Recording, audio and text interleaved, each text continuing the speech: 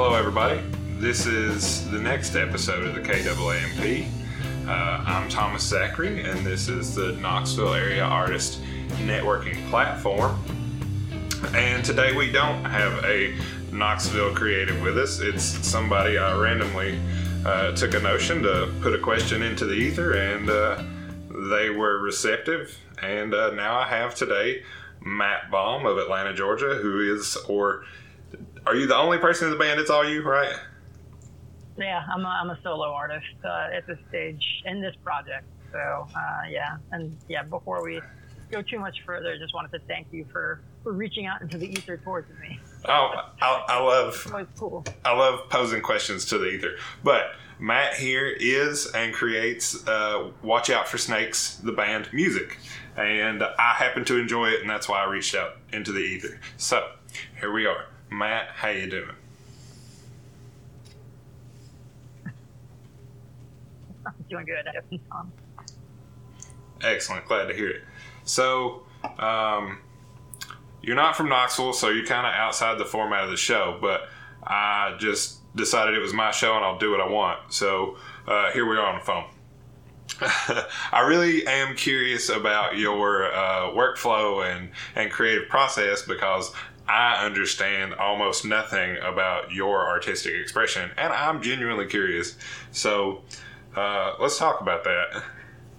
Yeah, sure. So, I mean, for those people that don't know, the style of music that I make, it's a form of electronics that I've kind of lovingly dubbed chipwave, because it's a kind of a mashup of video game influenced chiptune music, and then synthwave, which is kind of this homage, kind of like a modern homage to like some of the 80s retro analog like synthesizer sounds that you would hear from like different soundtracks that were by like Tangerine Dream or John Carpenter, like synth pop acts like Depeche Mode and New Order, that kind of stuff. So there's been kind of like this like new wave of artists that has been coming out over the last like decade or so, that has like grown up with a lot of those musicians in the 80s as like our like initial influences. And so a lot of my music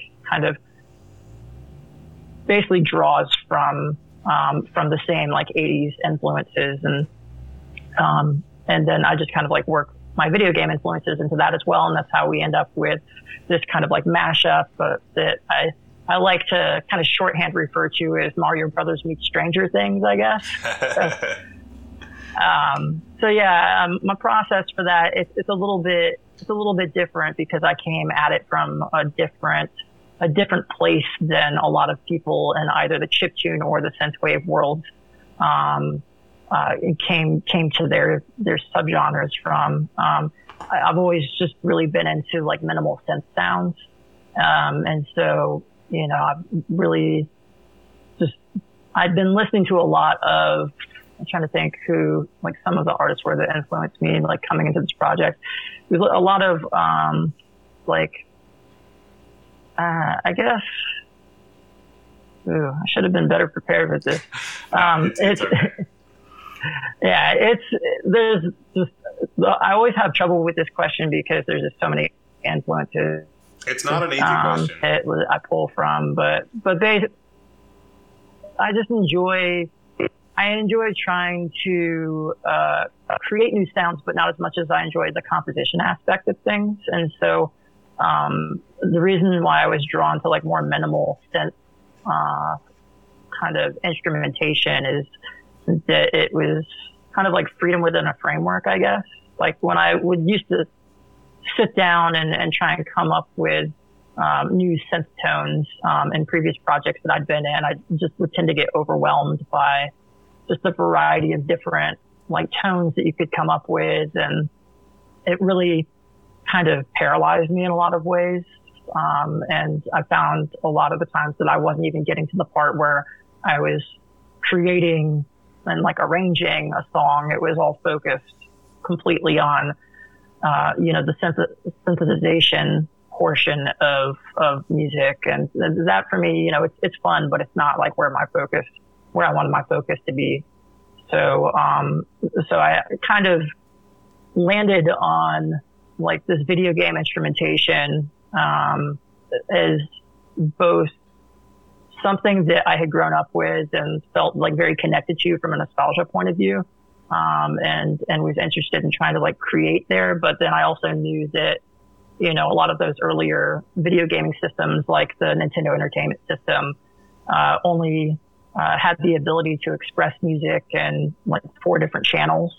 So you have basically like 2 pulse waves and a triangle wave, and then a sample channel, and that's all the composers at the time had access to. And so for me, it was kind of cool to restrict myself to that, because then I wasn't faced with like these limitless possibilities of actual like sound synthesis, and like it kind of freed me up to focus more on the composition side of things. That makes sense. Yeah. It's like when you get freaked out by the blank page, there's so many options. Yeah, exactly. So, so I guess getting back to your question, my process, it's like I was saying, a little bit different from like other chiptune artists, because a lot of chiptune artists are creating using hardware. So like you'll actually see chiptune artists that will have like a physical Game Boy that they're programming into, and that's kind of like their instrument essentially. And in my case, I use soft synths, so they're basically like emulators of some of those retro gaming systems. And I try and limit myself to just like tones and instrumentation that is specific to the Nintendo Entertainment System. Like I don't really like go into like Atari or Genesis or a lot of the other video game systems that were out there. So like the music that I create has like a very identifiable like quality to it. Like if you've played a lot of like old school Nintendo, and then I basically just mix some of those tones in with like a 707 drum sampler, and then also like a couple of like random synthesizers that are kind of taken from like old 80s kind of synth pop acts. So that's kind of how I arrive at my sound. And then as far as like actually writing the songs goes, and listening to some of the podcasts that you've done in the past where you're talking with musicians is not very different from some of the process that I've heard you talk about on the show before, where for me it can come from like a dream that I have. It can come from like found sounds where I'm just out and about and I hear something that kind of like spurs an idea, or if I'm like watching an old 80s movie and I hear a soundtrack in there and there's like an element to that kind of like sparks something that I might want to try in a song, then any of those can kind of be like the genesis of like whatever the next track is that I'm going to work on. But a lot of the times it's more of like an intuitive kind of process for me, where I just kind of will sit down with an idea already in mind based on however many different kind of song stubs that I've recorded into my phone, just like humming them or whistling them or whatever the case may be. So generally when I'm sitting down, I've already got kind of an idea in mind of like, what general type of song I want to create. And sometimes it starts with a lead. Sometimes it starts with like a rhythm section. It just kind of depends on, what the specific inspiration is for that track. I enjoy that you pull inspiration from lots and lots of places. Like the found sounds and stuff, I hear them in the tunes sometimes. And I feel like that's one of those little things in a song that makes a person smile. Like, that, I enjoy that a lot. Yeah. Yeah. I think it's important to really get out and away from like whatever genre you're creating in, and really try and like step outside of that in order to bring new ideas in. Like a lot of the times I get flack from some of my peers because I don't go out of my way a lot to listen to the work that, you know, a lot of my peers are creating. And some of that is, well, actually, most of it is just that, you know, I don't want to fall prey to like basically becoming like derivative where, you know, I'm basically like a copy of a copy of a copy. Like I would like to think that, you know, the stuff that I'm creating is like more, I guess, directly derived from like the 80s stuff that I grew up with and like some of the old school like video game stuff that I also grew up with. So that's most of what I tend to listen to are, you know, some of those 80s composers and synth acts when I'm looking for inspiration. So what are some of your first go-tos when it comes to like media when you want to be inspired or, you know, like have an idea bouncing around in your brain?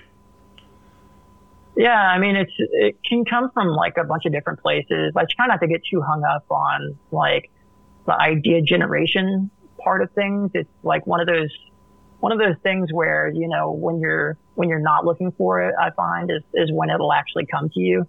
But you know, from like a just kind of immersive point of view, like I'll typically watch a lot of like 80s films. I'm specifically into a lot of like horror stuff. Like the cheesier the better generally, because that's where you'll find a lot of the you know, the synthesizer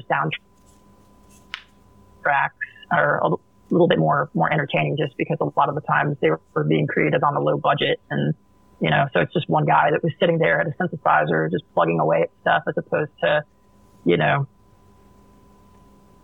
some of the compositions from back in the day. They had like full orchestra arrangements and everything. So yeah, you know, some of my favorite movies from the time are like The Thing and Blade Runner and like Alien. There's so many different influences, like Terminator is another big one for me.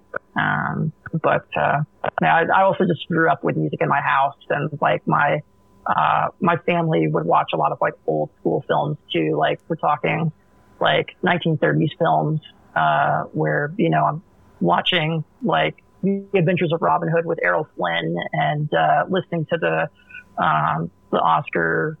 I think it won an Academy Award for the soundtrack, but like Eric Wolfgang Korngold, he did the soundtrack for a bunch of movies from that time. But as a kid, I used to like prance around in like my Robin Hood costume, like listening to. There was always like something going on in my house, and I felt like my parents' job was exposing me to a lot of like, and a lot of varied music that was from a lot of different eras, I guess. That's awesome. That's a great way to grow up, I think. It is important to be exposed to a lot of different things, especially forms of entertainment growing up, because sometimes you never know what's out there, and you can't just promise you're going to stumble upon it. That's true. Yeah, I feel like I've had like a lot of great like musical influences in my life, and can kind of like point to different members of my family for having different, well, I guess having made their mark on me in different ways. Like, for example, my uncle was really influential to me because he's the one that introduced me to like David Bowie and Genesis, and trying to think who else. Just a bunch of like 80s bands that I used to like crank in my car all the time after I was old enough to drive. And then my sister, like later on in life, she's actually 3 years younger than me, but she actually she's always had better musical taste than I have had, I think. And so she actually introduced me to a lot of kind of punk and hardcore bands, and kind of like the late 90s, like early 2000s, that I wouldn't have otherwise come across. So it was it was nice having like those different, those different members of the family just kind of pushing me and challenging me in different ways. Yeah, that's definitely helpful. My dad sends me a lot of music. It's really funny. He's a bluegrass fan, and he'll send me all kinds of bluegrass links and stuff. So I get some influence thrown at me from his direction every now and again. Nice. What is it about composing and arranging these bits of music that you enjoy most? Like, is that really where you zen out and do the thing and find the happy part of this process? I mean, I do enjoy like the composition aspect of things. I mean, and I'll kind of get into that in a little bit more detail in a second. But like, I mean, the part of music that I really enjoy the most is the live performance aspect of things. Like I do enjoy sitting down in front of a synthesizer or in front of the computer and writing and feeling the endorphins when, a song comes together in the right way and, you come across like a solo part that you never would have imagined could really come out of you. You just kind of discover it.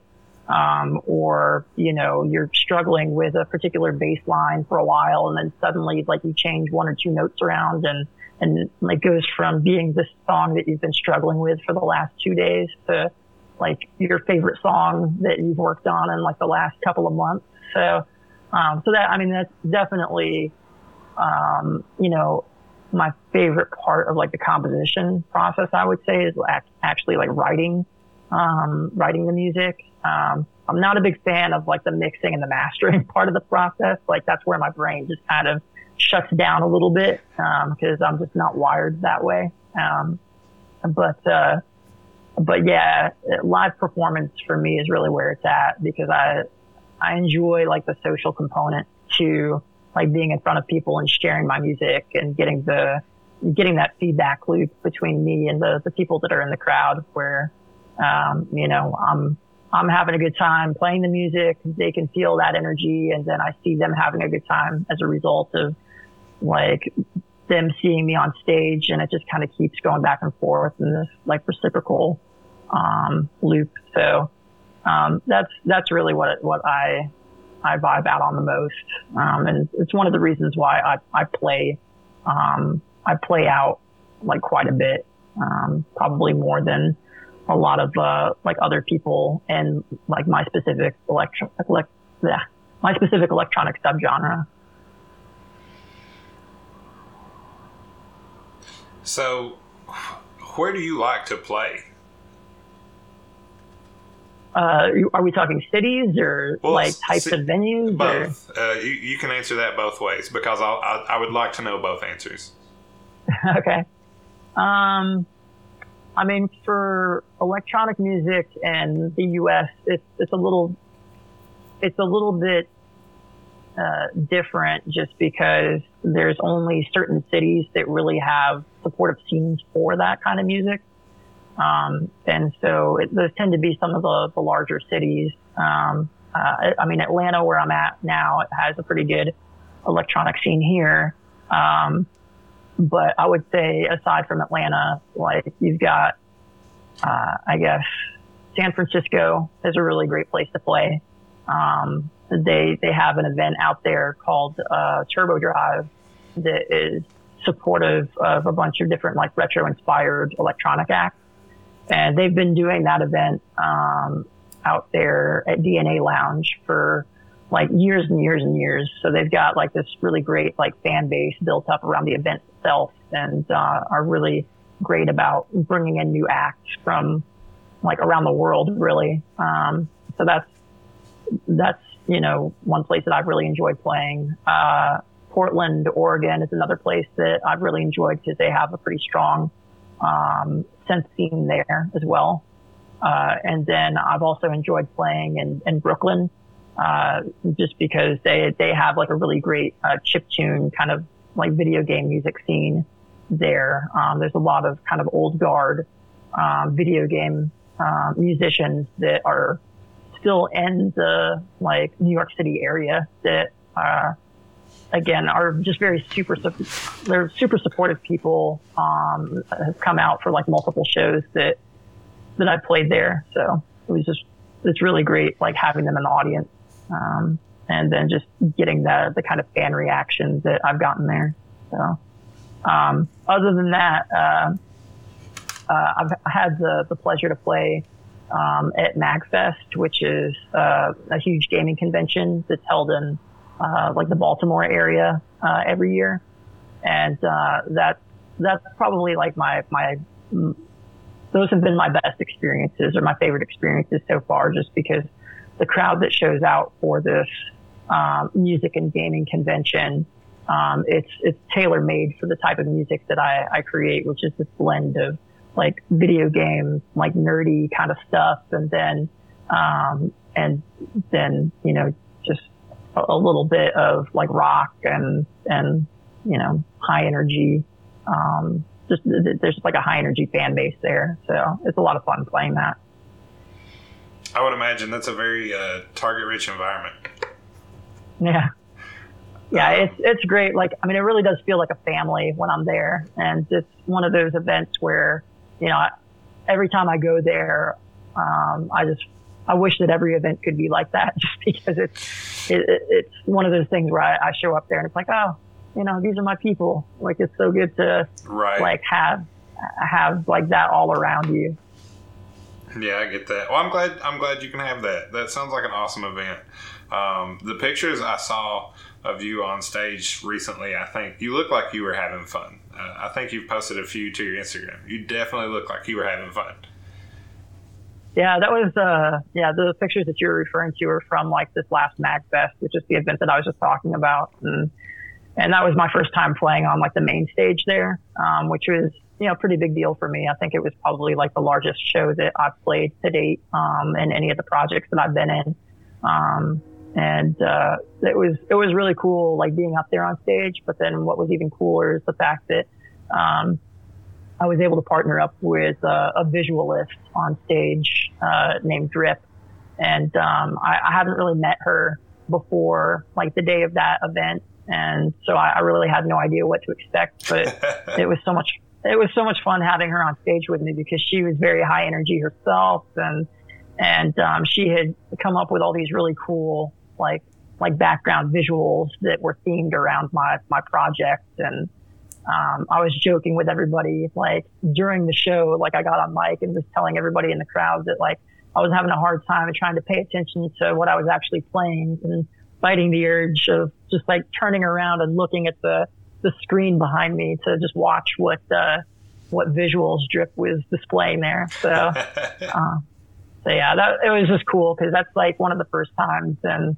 probably like 4 or 5 years that I've been on stage with somebody else. I've been in projects in the past where I was in full bands, and but you know, when I started this project, I kind of decided I wanted to do it solo, just because it was easier to schedule things, and I didn't have to worry about like, you know, wrestling around different creative decisions.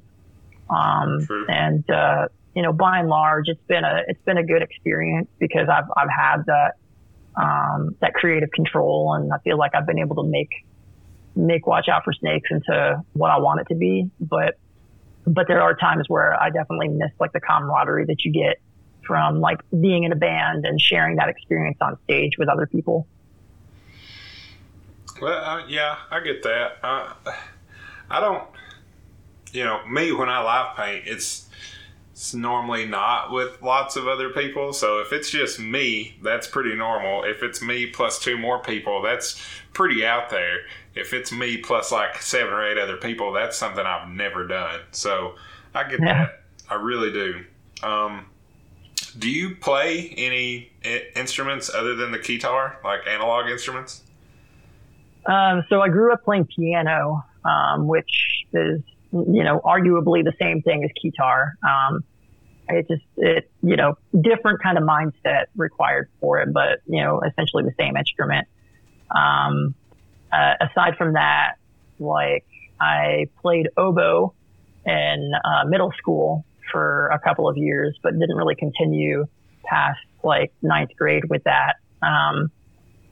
The funny story behind that is that originally in seventh grade when I joined middle school band, I really was interested in playing trumpet because that was like the cool instrument. You know, everybody wants to play brass and everything. And after about like I think it was maybe the second or third week where like I hadn't advanced beyond like being able to play the very first note that you were supposed to play.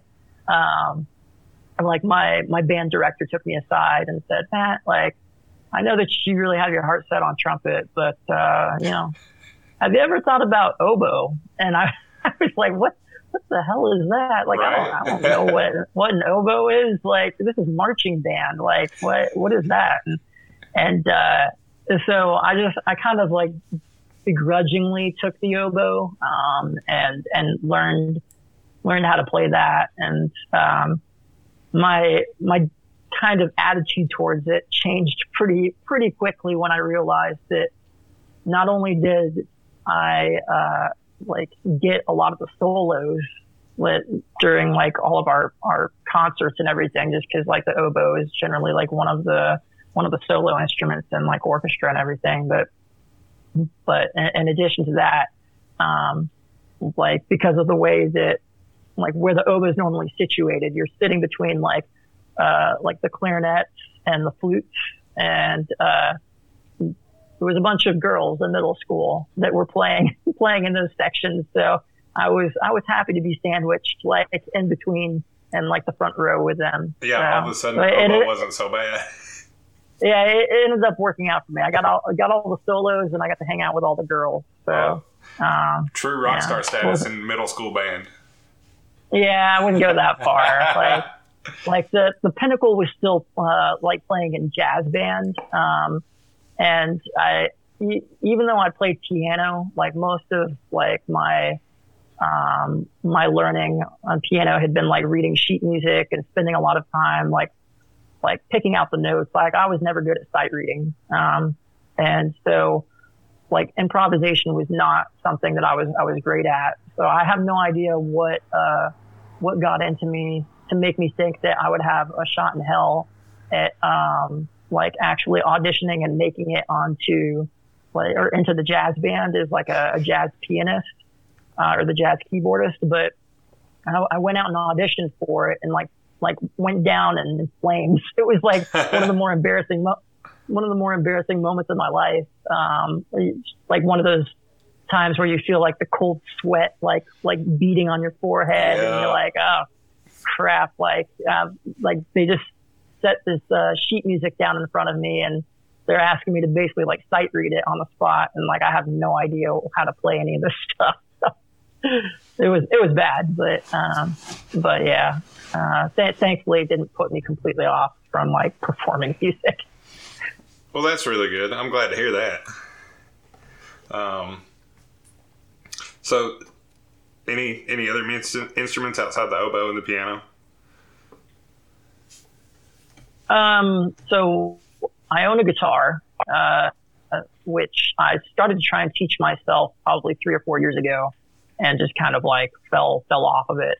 So it's something I still want to pick back up and learn. I actually have multiple guitars. I've got like an acoustic and then an electric. So it's kind of silly that I own them, but don't know how to play. So I want to rectify that one of these days. But, you know, time is difficult to find when you've got, you know, a bunch of stuff that you're working on and like your current musical project and then a bunch of other like shows that you're planning, you got coming up.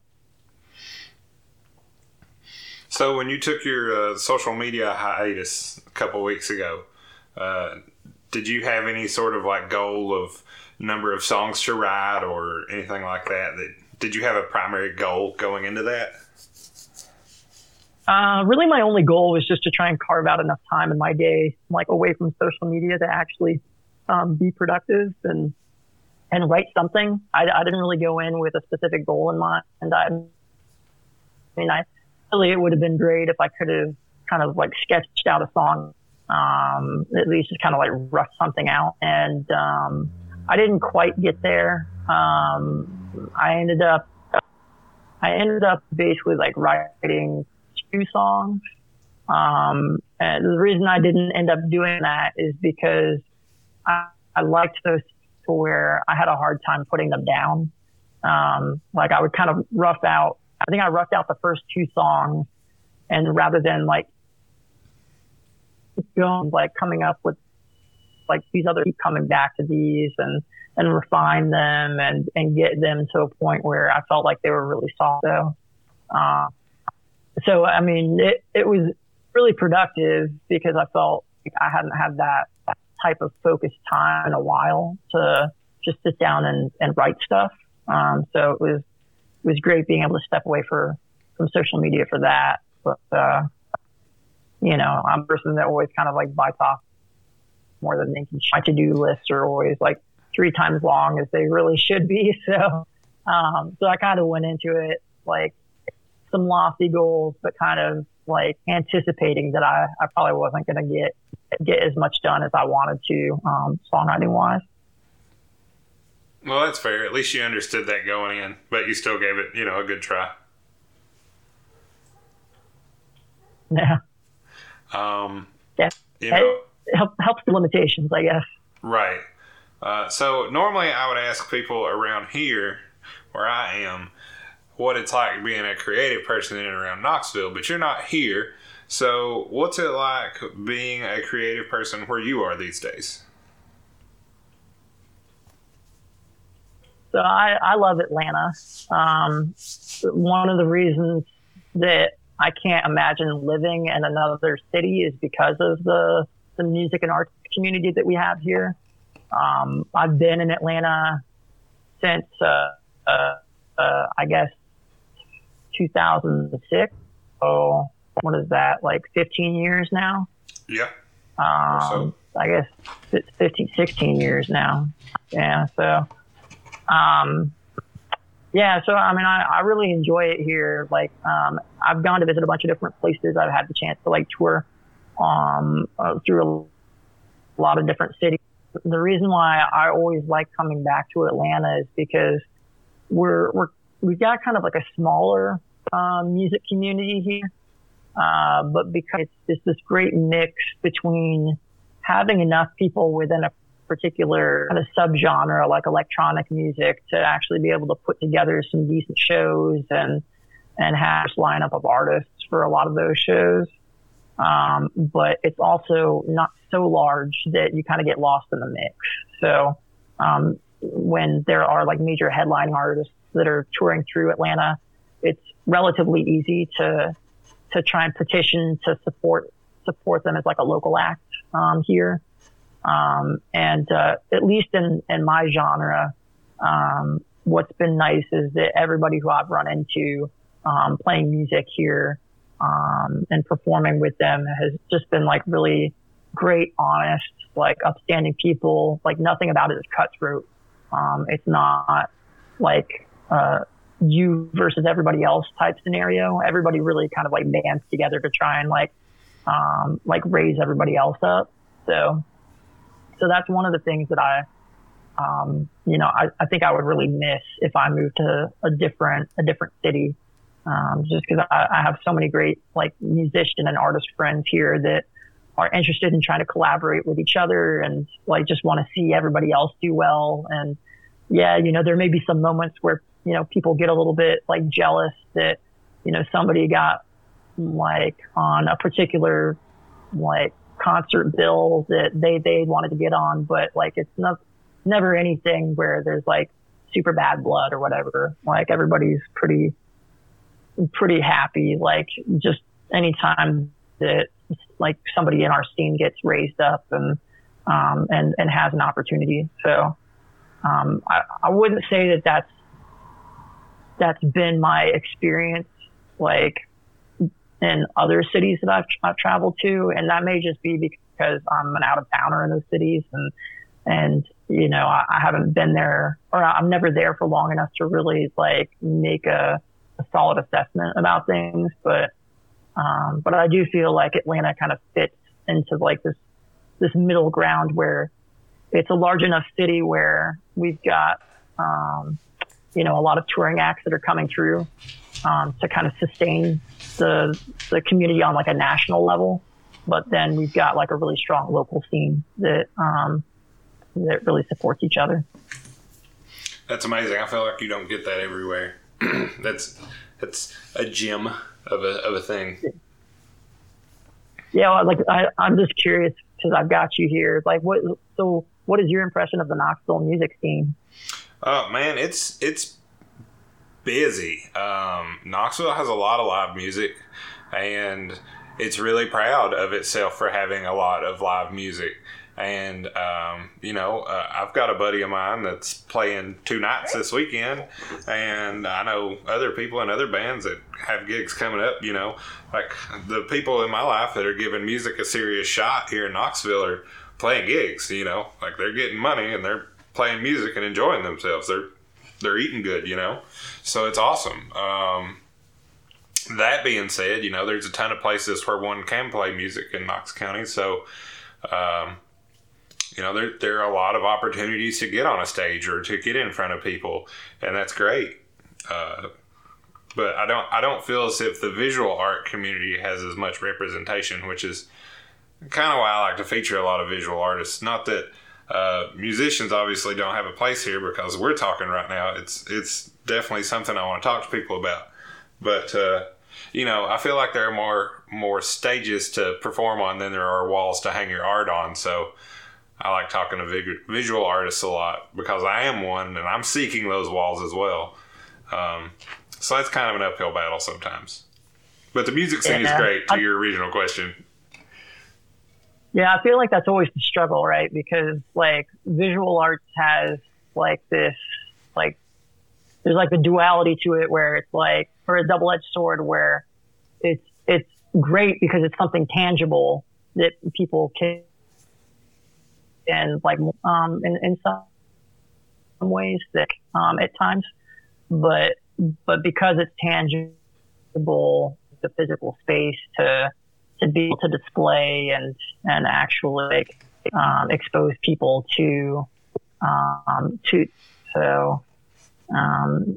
I would imagine that creates like some different challenges. Like it does. And listening to some of the previous podcasts that you've done, I know like one conversation came up around like, the value of music versus like the value of like visual art. I'm always just like really like interested and like in that conversation because it is something that musicians see like everywhere.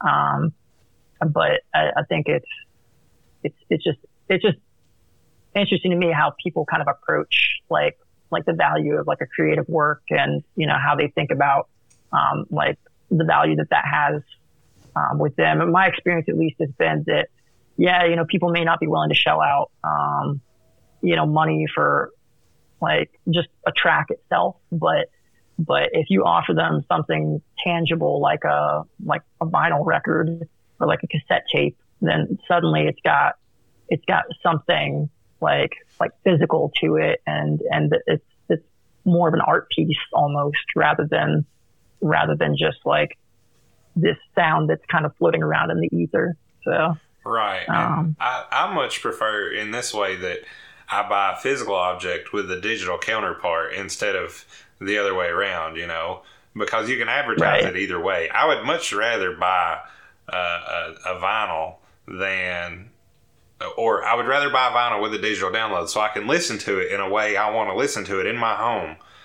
But I can also, have it on my phone and I can play it in the car, whatever. Sure. That utility is nice. Yeah, I definitely think that's what it comes down to. Like a lot of people try and make it them or like an A versus B type thing. And I don't think that's what it is so much. I think it's more that like, it's not that people don't value music. It's just they've become more accustomed to having lots of options available to them. And so like when you're offering a product in that space, I feel like it's important to make sure that you're offering them, the options that they're, where you're able to like reach them, like where they want to listen to the music, as opposed to just saying like, oh, well, I'm only going to do digital, or I'm only going to do vinyl, or I'm only going to do this or that. Like that, people want to be able to connect with you. but like they want to be able to do it in a way that is like, meaningful for them, I guess. Yeah, and if I can make an analogy to, looking at a painting, a lot of artists make stuff that means one thing to them but applies no context to the art on display, and then whatever somebody sees in that piece of art when they're viewing it was brought to the viewing experience by the viewer. And I think it's important in art to leave space for that experience to be had. Yeah, I think that's where like some of the most interesting parts of the conversation happen, honestly. So I'm glad that you brought that up, because I definitely feel that in music as well. Like I try and leave things open-ended, which is, it's easier for me to do that since like most of my work is instrumental. Like there's no lyrics for people to like necessarily like read into in different ways. So it's even more kind of like open to interpretation in terms of like how people want to kind of, like just relate to my music. It's easier for me when I listen to your music to find the groove, the metaphorical groove in the tune. And all of a sudden, it's one of those moments where you're going down the road and like your arm's hanging out the window and you got one hand on the wheel and you're bobbing your head to the song, and then you realize you're doing all those things. Mm-hmm. And then I look down at the speedo and I'm doing 85 and I'm like, what am I doing right now? But quick look in the rear view mirror to make sure that there's not sirens and flashing lights behind you. Yeah, exactly. But yeah, I'm happy that you make an instrumental music for that reason, because in that way I sort of like stumbling into the music. Obviously you're driving the car, so your mind's elsewhere doing the thing, and then all of a sudden the thing isn't so intense and you can like settle into the music that's in the environment in the car, and it's awesome. I listen to a lot of music in the car. I drive around a lot, so that's a lot of time for me, for my unconscious mind, to just like play with ideas and enjoy music, or just be sort of still and quiet for a little while and just let it do its thing. That's cool.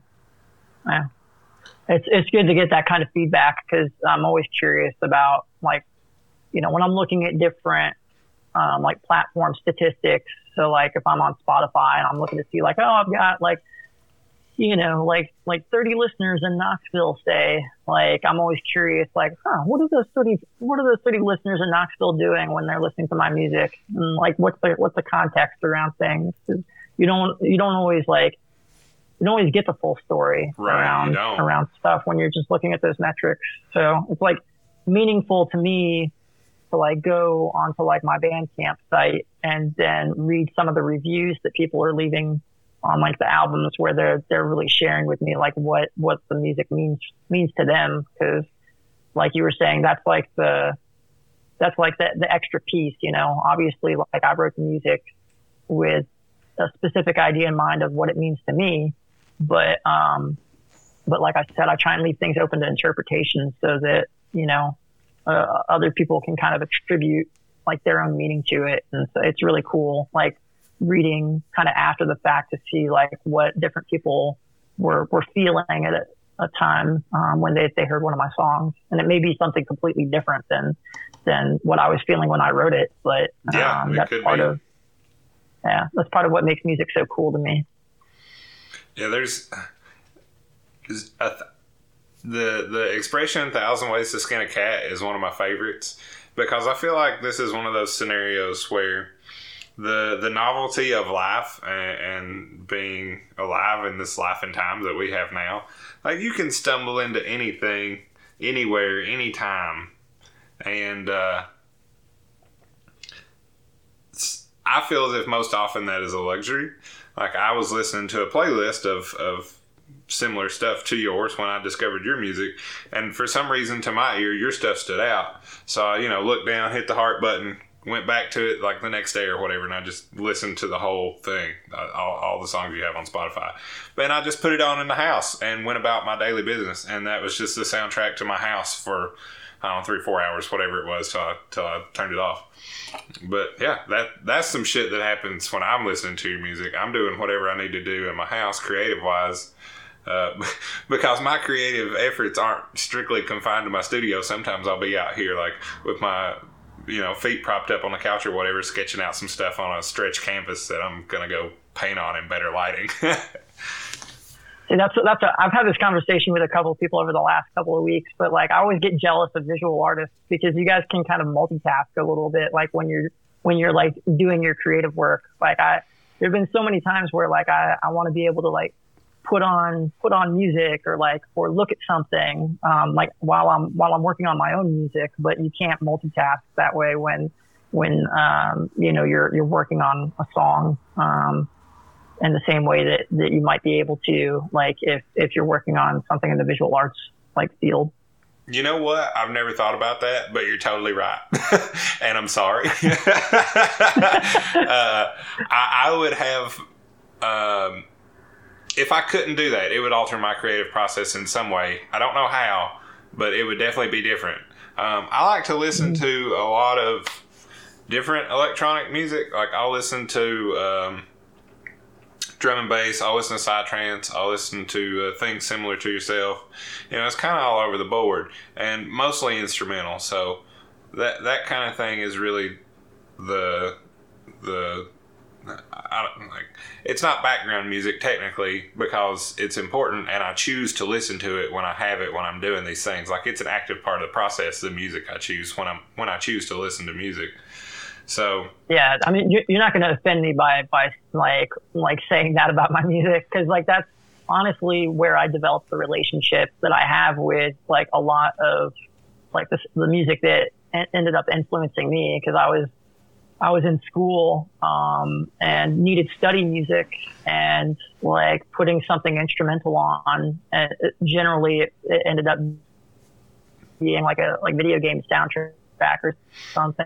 Just allowed me to kind of appreciate it, but without it being so distracting with me out of like whatever I was currently. So I had to create and just put those on loop, and ended up developing these relationships with a lot of these songs over time because I was just like listening to them so much, and they basically became like the soundtrack of my life for those couple of years. So, I mean, I'm never like offended by somebody that says like, oh yeah, I had your stuff on background while I was doing something else, because like, I mean, that to me is another simple way of relating to the music. Well, awesome. I'm glad you have that point of view. That's I think that's a very comforting way to think about it. I honestly hadn't thought about it that way.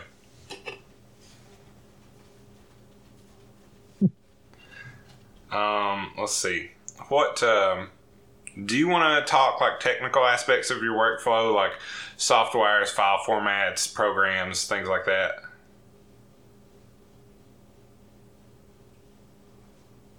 I mean, most of the work that the DAW Logic Pro X is what I use to do all of the arranging. There's a soft synth that I use, like I mentioned before, that basically emulates a lot of those old school video game sounds. It's called like float chip sounds. And it's pretty neat because it does emulate a lot of those sounds pretty accurately. The issue with doing it that way and not on like the analog hardware itself, actually programming on a Game Boy or like using a like tracker software, which is how like chiptune artists will typically make chiptune music. The drawback to not doing it that way is that like you're not subject to as many of the hardware limitations that you would be if you were making it on the actual like Game Boy or an actual Nintendo. There's just certain like sound characteristics that the soft synths are not able to like replicate, and then there are certain effects that are more difficult to carry off in like a soft synth environment than in like an analog kind of environment. So it can be a little bit challenging at times when you're trying to replicate, a specific sound or effect that is typically pretty easy to do in tracker software. But because you're not doing it in tracker software, it's just harder to do. So, um, but yeah, I mean, that's pretty much it as far as like the hardware goes. When I perform live, I perform with a keytar. It's a Roland AX1. I got my first Roland AX1 off of eBay back in like 2003 when I was like playing in a hardcore band, actually. We were like a melodic hardcore band, and I thought that it would be a fun hook to kind of get me out in the crowd and in the mosh pit and everything, actually like untether me from a keyboard stand. So I ended up ordering this keytar online and had that same keytar up until like 3 or 4 years ago. And, you know, I'd had to make like different electronic repairs to it over time. But it eventually like started to like fritz out enough to where I ended up having to get a new version of that model. But I've played with that same model of guitar for so long that I'm pretty familiar with how to set it up in a way that allows me to, you know, change between different patches pretty easily in the middle of songs and like, you know, trigger my songs to start and stop. Because when I'm performing live, I'm essentially performing to a backing track. And that backing track generally has like all the lead lines cut out of it. So that like, you know, those are the parts that I will end up playing live. But yeah, that's the other part of playing music other than like the social media stuff that I really dislike is actually sitting down and figuring out how I'm going to arrange a song for live performance, because the trouble with electronic music is that it's very easy to sit down and write a full song without ever having to think about like the repercussions of like how you're going to perform it live. So you can come up with some like really badass stuff, and then you sit down to try and like actually figure out how you're going to play those parts live, and it can be really challenging, either because it requires more like technical skill than you have when actually like playing keyboard, or just because you've got like 3 or 4 different lead lines happening there, and so it's just like virtually impossible for you to actually play, even if you were playing with both hands and were a virtuoso. So so yeah, challenging times in the past all right, I've got like this really complicated song here. Which parts during this part of the song am I actually going to play, and which parts am I not? So it can take a little while to try and figure out how to not only adapt the song for live performance, but also how to adapt it to the keytar, because, you know, the keytar only has so many registers available on it. And, you know, the way that I kind of program the keytar, in a lot of my songs, each register kind of corresponds to a different sound, so, or a different tone. So like when I'm performing live, I may be kind of like moving down or up an octave, on the keyboard, depending on which octave I'm in, a different sound. So I kind of turns into a little bit of like a math puzzle almost, where I'm trying to figure out like, okay, well, I need like 4 or 5 notes to play this particular part, like with this particular instrument. I need to find an area of the keyboard that is not currently taken up with another instrument to like be able to play this one part. And so you kind of have to, it's like a jigsaw puzzle where you're trying to figure out like how to make everything fit so that you can actually play all the parts live that you want to play. So that can take some time actually trying to figure all of that out. I find that takes more time to figure out how to arrange it on the keytar than it does to actually learn the part itself. Because a lot of what I'm playing, it's not that complicated. It's more just trying to like figure out like how it's all programmed in. So that's more of that secondary work you make for yourself on accident by making the thing you want to work on. Yeah, exactly. And I mean, that's the thing is that like, I mean, when I'm writing, I really try and write in like a very like free way where I'm never really thinking about like, well, could I actually perform this live or not? So it can be freeing in some ways, but I also told myself early on that I didn't want to be one of those guys that just kind of like pushes play while I'm up on stage. And so a lot of the times it does end up really challenging me, because I may write a part in the studio that is kind of beyond my playing ability. And then when it comes time to actually like arrange it for live performance, I have to actually like train up to be good enough to play it live. So it's a good way to kind of keep myself on my toes, I guess. So you enjoy that pressure and like pushing your boundaries in that way?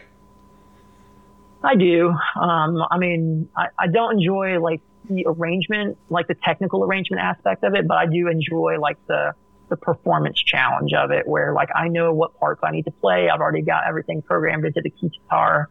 It's more just a matter of like playing it enough times to where I can do it consistently, and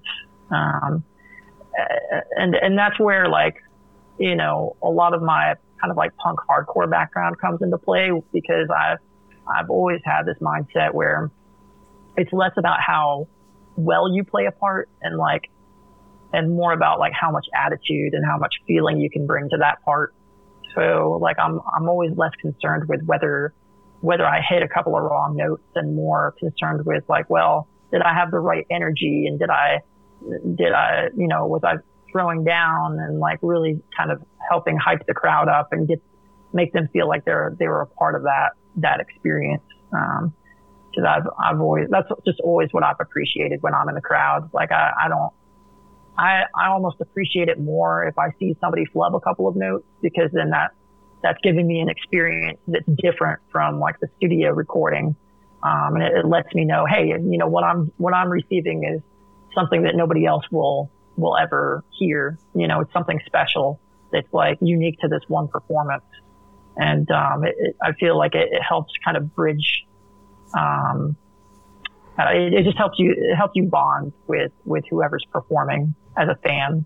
In my opinion, you feel like you have like a special connection, that you're like sharing something a little bit, you know, special.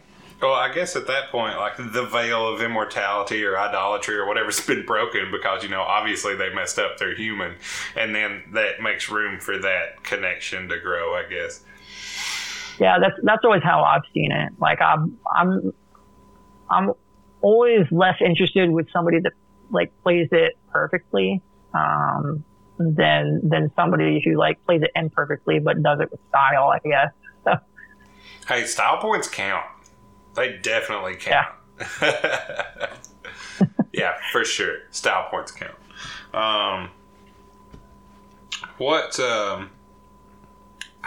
Do you work with visual artists for your artwork, for your music, or do you find things you like and fold it in? How do you figure out what images you want to represent your music? Yeah. So it just kind of depends from like album to album. Like I knew that when I started this project, like one of the ideas that I had for like the album concept was like on my first album Upgrade, was that it was going to be like the soundtrack to a video game that never really got made, or, you know, just kind of like an imaginary video game. And so I've always been really inspired by like the old school Konami games like Castlevania and Contra and like Life Force, and the visual identity for a lot of like those video game covers used like the same template like time and time again. And so it had like a very like distinct like visual brand to it all. And so that's something that I knew I wanted to do going into like that first album from like an album cover perspective. And for that album, I already had kind of like the concept in mind of, you know, what the album overall meant to me, and like what the kind of themes were through it. And so when I was working with the illustrator at the time, I just kind of pitched to her like what the album meant to me and everything, and just kind of let her interpret that visually. and that's how we came up with the cover art for Upgrade. Scars and Fight Those Invisible Ninjas. Like I didn't have those concepts as concretely in mind when I went and started like collaborating with those visual artists. So it was really more those covers ended up being more their interpretation of the music itself, and then like I ended up kind of like retrofitting some of the themes based on like some of the visuals that they ended up creating. So there was a little bit of like back and forth there where like, you know, they were getting inspiration from the music that I had written, and then I was like getting inspiration from the visuals that they had done to kind of help inform the final narrative that like the album was kind of exploring. And I'm kind of following a similar process for like this current album that I'm working on, where, you know, I'm just kind of collaborating with an illustrator, and I've got like most of the songs written already and have shared that with him. And he's in the process of, you know, just kind of like concepting some ideas, and then there's some back and forth as we're just kind of saying like, oh, well, you know, we could do this or this. And so it's more of a dialogue, I guess. But at the end of the day, like I always pick illustrators whose work I respect and who I trust to do a good job. And so I know that no matter what they end up doing, I'm going to be happy with it, which like allows me to just kind of let them have free reign and kind of inject their own creativity into whatever that final album art ends up being. I like that you allow that space for that conversation between the art and the music. I appreciate that as a visual artist. Yeah. Well, I mean, that's my biggest fear is that you ever want anybody to feel they're working on a project with me to work on where it's like a total drag, and like they're like not looking forward to having to sit down and actually work on this. I always want them to be able to explore through it so that like they've invested. Basically, they're just invested in like the project to the same degree that I am. Right. I feel like that's where like true creativity happens in my. That's definitely a good place for creativity to happen, for sure. I agree. Matt, I've had you for a little over an hour now. I'm gonna talk us out here in a minute. But since I didn't ask you to do it at the top of the show, will you tell us where to find your glorious music on the old internets? Sure. If you're into streaming, my music's everywhere. It's on like all the streaming platforms, so like Spotify, Apple Music, Tidal, like all those different platforms, wherever you like to get streaming music. But if you really want to support me and make sure that, you know, the most money is going to like the musician, you can catch me on Bandcamp, and that's watch out for snakestheband.bandcamp.com. I've got like all my albums up there available. I've got like a bunch of like shirt designs available there too. And then some, you know, each album is available on different merch. I've got like a vinyl release. I've also got like a cassette out. And then exclusive to Bandcamp, like some covers and things like that you can't find on any of the streaming platforms. So yeah, that's probably the best place to find me is Bandcamp. And then you can also, if you're also looking to see like where I'm going to be playing, whether I'm going to be playing near you guys anytime soon, then like Bandcamp also like has a like a tour feed there, so it'll show like my upcoming shows there in the sidebar. So that's another good source of information. Nice, glad to hear that. Do you have, since we're in the middle of that a little bit, do you have any shows soon? Anything people should look out for in the next, you know, late spring, early summer? Yeah, what's exciting is, so I've got two major things. I'm going to VGM Con, which is in like the Twin Cities area. So like Minnesota, that's happening in like early April. And I'm excited for that because I've never been to VGM Con before, but it's going to be a bunch of like nerds that geek out over like video game music, getting together and like sharing music with each other. And there's going to be a bunch of fans there, probably like dressed up as different video game characters and dancing around and having fun. So that'll be a solid time. And then, what I'm super, super excited about is that I'm actually going on my first like full US tour, in like the May-June time frame. So, I'm going to be flying out to San Diego and then setting out from San Diego with two other artists named Street Cleaner and Morris Black, who are good friends of mine. And, we're going to basically like make our way by van, up the West Coast and then like over to the Midwest and basically like over to like the New England area, cut our way down and like back over through the South. So, there's a bunch of dates that are up right now that you can find, on Bandcamp that, correspond to that tour. So, chances are we're playing, pretty close. I'm looking now to see whether we've got like a Tennessee date. I'm not sure that we do, but I know that we will be playing in like Charlotte, North Carolina. That's not a far drive for me.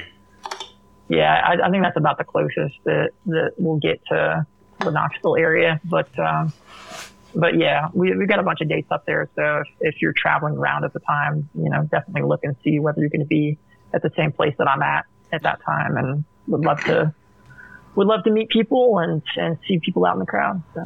Yeah, I would definitely like to see you. So if we can cross paths that way, I'll try to make it happen. Awesome. As for now, I really appreciate your time and being kind enough to answer a question that was tossed into the ether, as it were. And man, I hope you have a good rest of your evening. And like I said, I really do appreciate your time. This is Matt Baum of Watch Out for Snakes, and I'm Thomas Zachary, and this has been the KAAMP. If you wish to support the podcast, you can do the thing that is available in Anchor. You can listen to my ads if you care not to skip through them.